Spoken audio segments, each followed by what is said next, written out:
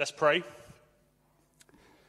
Father God, we thank you and praise you for just your amazing work in this place today, Lord. Thank you, Lord, that baptism is the start of a faith journey and not the culmination of a faith journey. Thank you, Lord God, that you say believe and be baptized. So we just pour a mighty blessing on everyone who has taken that step. For Jill, who's been thinking about this for a while, for those who decided to make that step for themselves today, Lord God, will they know your Holy Spirit with them?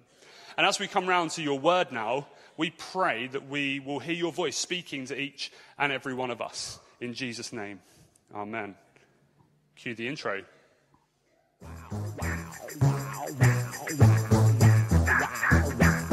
My boss is terrible, period, I gotta punctuate it. I said I loved your shirt, but behind your back I said I hate it. May lightning strike me down if I lied, may no one be around when my tongue's untied. Everybody says it's okay, all the little things I say with my big fat mouth. La la la la la la la la la la. The big fat mouth. My big fat mouth gets me in trouble.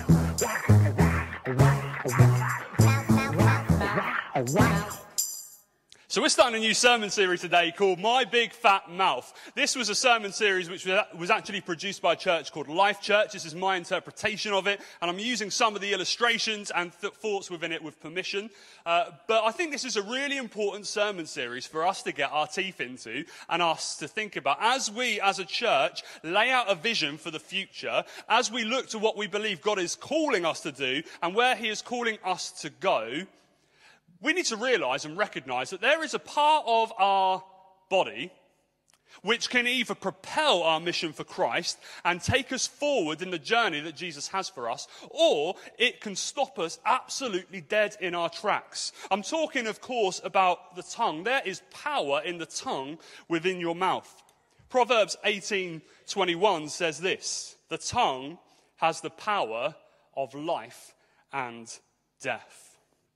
James 3:9-11 says, with the tongue we praise our Lord and Father, and we curse other human beings who have been made in the image of God.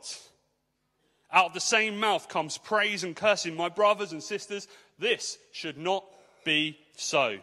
The tongue in our mouths has the ability to propel what God is calling us to do, or to stop us totally and utterly doing what God intends for us. So over the course of the next few weeks together, we're going to be looking at a number of different things which might come out of our mouths. We're going to be looking at what the Bible says about lying. We're going to be looking at what the Bible says about gossip. We're going to be looking at what the Bible says about criticism. We're going to be looking today together at what the Bible says about complaining.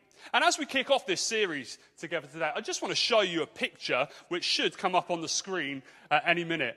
These are my three beautiful children. This picture was taken a couple of years ago. We went on holiday to the Isle of Wight together. It was a lovely holiday, and this particular picture was taken at Osborne House, where we decided that we were going to go and spend the day. Now, looking at this picture, if you didn't know any context about this particular picture, you would look at the picture and think, wow, you must have had a lovely day when you went to visit Osborne House. Look how happy those kids are. Look how smiley their faces are. What this picture doesn't show you is what was happening precisely 2 minutes before this picture was taken. You see, Osborne House, which is Queen Victoria's kind of holiday home on the Isle of Wight, is owned or run by the English Heritage. Now, the English Heritage made one vital mistake. Well, I think it was a mistake from a parental point of view anyway, when you visit Osborne House. You see, to go into Osborne House, first and foremost, you have to walk through the gift shop. Now, if you are a parent here of small children, you will know that children are attracted like a magnet to any old rubbish which is being sold in a shop, even if they have no intention of doing anything with it. They just want it. And for the whole entire day we were there, one of my children, who will remain nameless, I'm not going to drop them in it at any time this morning, for the whole day was literally going around this particular place saying, when are we going to go to the gift shop? I want to go to the gift shop. Why aren't we going to the gift shop? This is old stuff. I don't want to be looking at this. It's time to go to the gift shop. Please, can we go to the gift shop? And it got to the point where Gemma said, you are going to have to take this child away before I do something which I regret. So I did. So I took the child away in question, and we walked and we talked, and I tried to reason with them about how, we can do that at the end of the day, and we're going to have a lovely day. And after a while of reasoning, and maybe a few threats here and there, they eventually calmed down, and this picture was taken. Complaining is not a new thing. We all do it. Humans have done it since the beginning of time. There are tons of examples in the Bible of people complaining. Right at the beginning of time, in fact, Adam and Eve, when they fell into sin, we see this picture of God walking in the garden, and Adam hid from God when he heard the footsteps of God. And when God said to him, Adam, why were you hiding? He said, it was because I was naked and ashamed. And God says to Adam, who told you you were naked? And he effectively turns around to God and says, well, it's not my fault. If you hadn't given me this woman, she wouldn't have got me into trouble. He starts complaining because he has slipped up and he has messed up. We could fast forward a little bit to when Israel, God's people, were in slavery in Egypt. They had it hard, but what did they do? They complained. And God hears their complaints, and he sends Moses and performs miracles through Moses, amazing miracles. People are set free, and they're en route to the promised land. But what do? They complain. We haven't got any food. We haven't got any water. So God does miracles. We don't like the food that you've given us, God. We want something else. Oh, if we were only back in Egypt. We even had cucumbers in Egypt. You know you're a moaner if you're moaning about not having cucumbers, don't you? They complained about their situation, despite the fact that their God was looking after them in amazing ways. And despite the fact they had everything they actually ever needed, they still moaned and they whined and they complained. And it gets to a point in the story where Moses turns to them and he says this, when the Lord gives you in the evening meat to eat and in the morning bread to the full, because the Lord has heard your grumbling, that you grumble against him, what are we? Your grumbling is not against us, but it's against the Lord. And as we consider this subject for a brief time together this morning, what I really want us all to do, and I include myself in this, is to examine ourselves. And I want you to hear this morning that this is not a message of condemnation, this is a message of examination. Some people may already be feeling guilty this morning when I said we're going to be talking about complaining, because let's face it, you've complained. You got up this morning and your kids were an absolute nightmare and you complained about them. They took too long to get ready, so you complained. You may not have felt you were greeted properly at the door and you felt like complaining about it. You may have walked in and thought things are too loud or too quiet and you've complained about it. And when I said that we're talking about complaining this morning, actually you've just felt a little bit got up. But as I preach this message today, I want you to hear that I haven't decided to preach this because I've got an inbox full of complaints. Rather, I've decided to preach this message in this series as an exhortation to all of us, that if we are going to move forward as a kingdom people and have the kingdom impact that God wants us to have here in Plymouth, we have to be a people who speak words of life rather than words of death. We have to be a people who speak words of encouragement rather than words of criticism. We have to be a people who learn to build one another up rather than tear one another down. So let me ask you a question. And this is a rhetorical question, don't worry about it. But what is it in your life right now that you complain the most about? Let's face it, we all do it, and we are all pretty good at it. It might be stuff that's going on at work right now, like we heard at the beginning. It might be issues and problems in your family life. It might be something to do with the church. It might be the kids. But we find ourselves complaining about all kinds of things. Might not have enough money. We might not like the house that we live in. It's very easy to find things to complain about. But the reality is, generally at the heart of complaints, when we find ourselves in that position, is the fact that as God's people, we've taken our eyes off of him and we've placed them upon our own circumstances. We've placed them upon our own wants, our own needs and our own desires, and that becomes the focus of our life. And you see, when that becomes central to us and the central focus is all about me and what I need and what I want, anything which comes in our life which threatens to disrupt or disrail the things which I need often turn into a complaint. And what I want to do this morning is to look at a text that we've heard read to us of a person who really had every right to complain. His life had been completely and utterly disrupted. His main desire in his life was not to be realized, yet he used his situation ultimately to glorify God. You see, Paul's heart and his desire, as we heard in Philippians, was to travel to Rome. He really wanted to go to Rome as a free man to preach the good news, to tell people about this amazing God that he loves and he worships and he serves. He wanted to establish and to strengthen the believers that were there. And you know, Paul did end up going to Rome. But he didn't go there as a free man. He went there chained, and he went there bound, and he went there as a prisoner.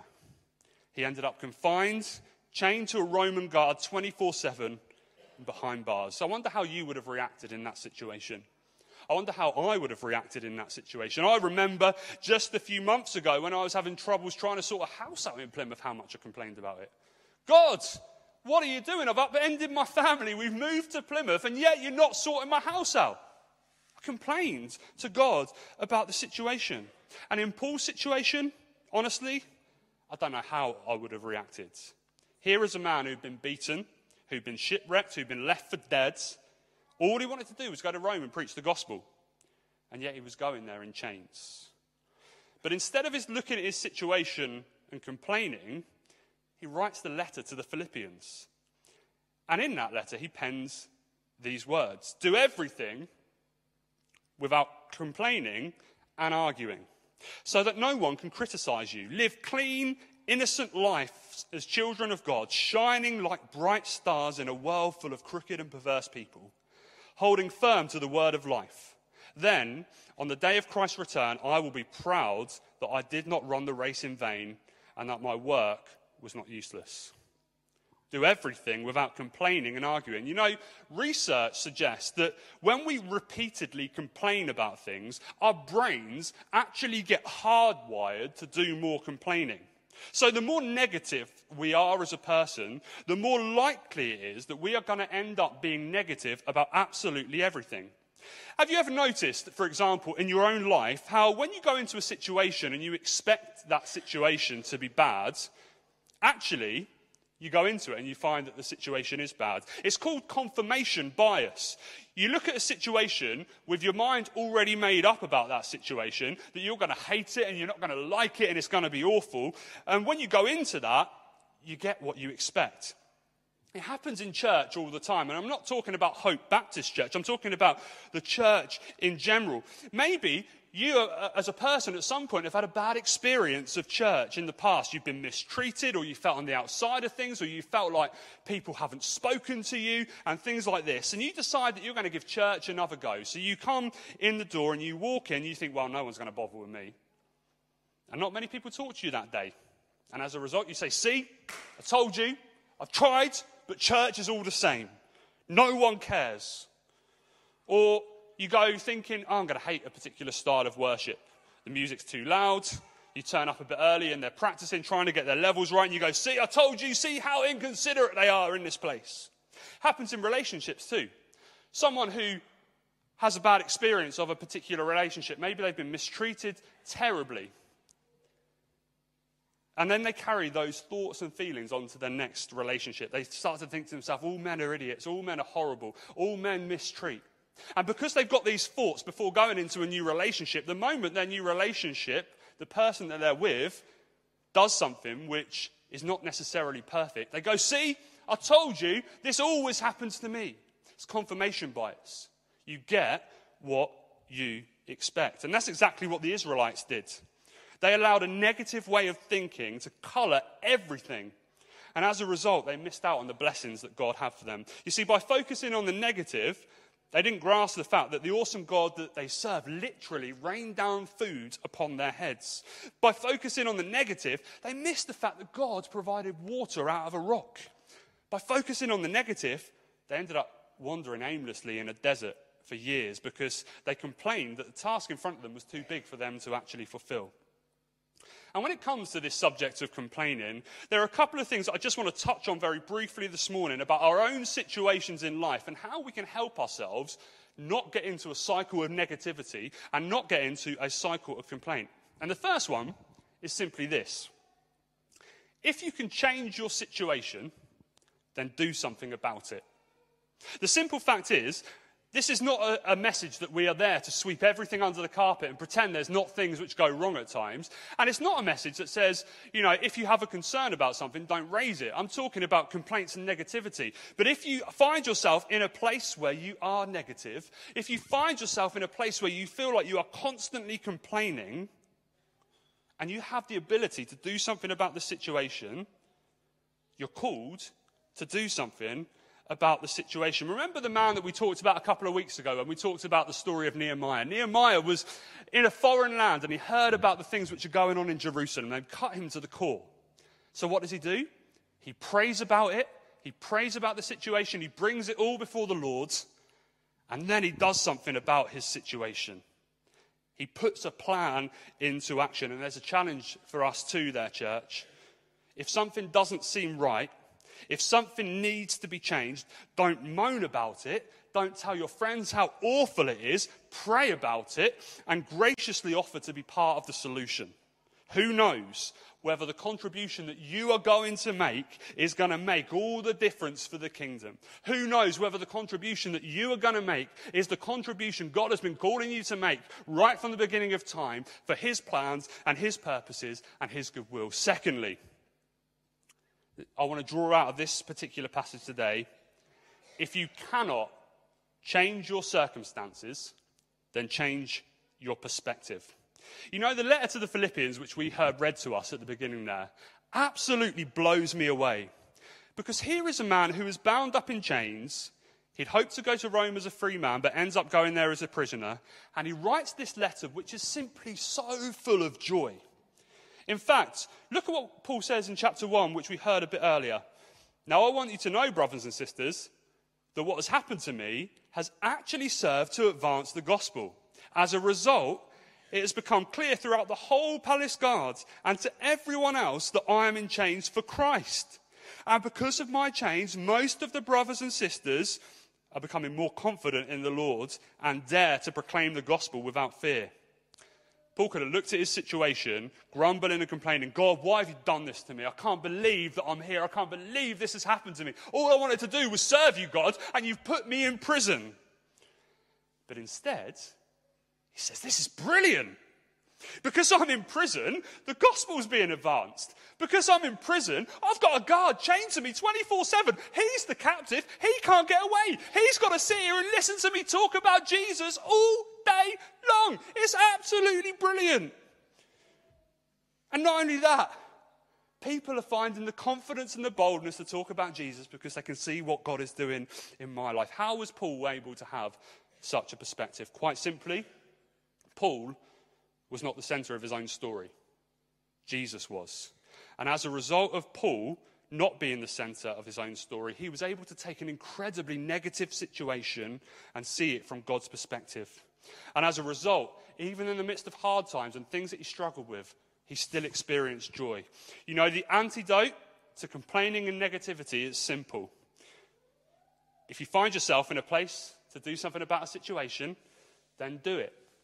If you cannot change your circumstances, change your perspective. Let me tell you about a couple in this church who absolutely bless the socks off me. I'm not going to name names because I don't want to embarrass them, but they'll probably know who they are when I share this particular story. This particular couple fall into the older generation of our congregation here at the church. And shortly before Christmas, they came to me and they said, you know what? We struggle with the worship style at Hope. We struggle with the songs that we sing. We struggle with the way things happen. But we have realised that the only people that we are hurting by being negative is ourselves.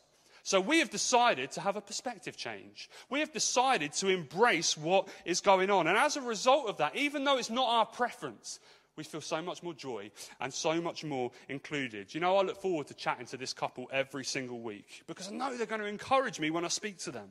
You see, for them, they could have chosen to be negative for their entire lives and complain, but the reality is they realised actually in doing so, they were simply going to harm themselves. So they changed their perspective, and as a result, they've been able to experience the joy of the Lord as they come to worship. And you know, whatever our perspective on anything, we can all learn something from that. You see, Jesus has to be the centre of our stories and not ourselves.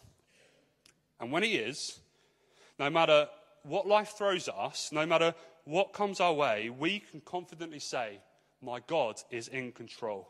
My God is on the throne. God, you know what you're doing even when I can't see it. So I will embrace today and all that you have for me, even when I can't understand it. I want to finish with Philippians 2, verses 17 to 18 this morning. And this is what it says. But even if I am being poured out like a drink offering on a sacrifice and service coming from your faith, I am glad and rejoice with all of you.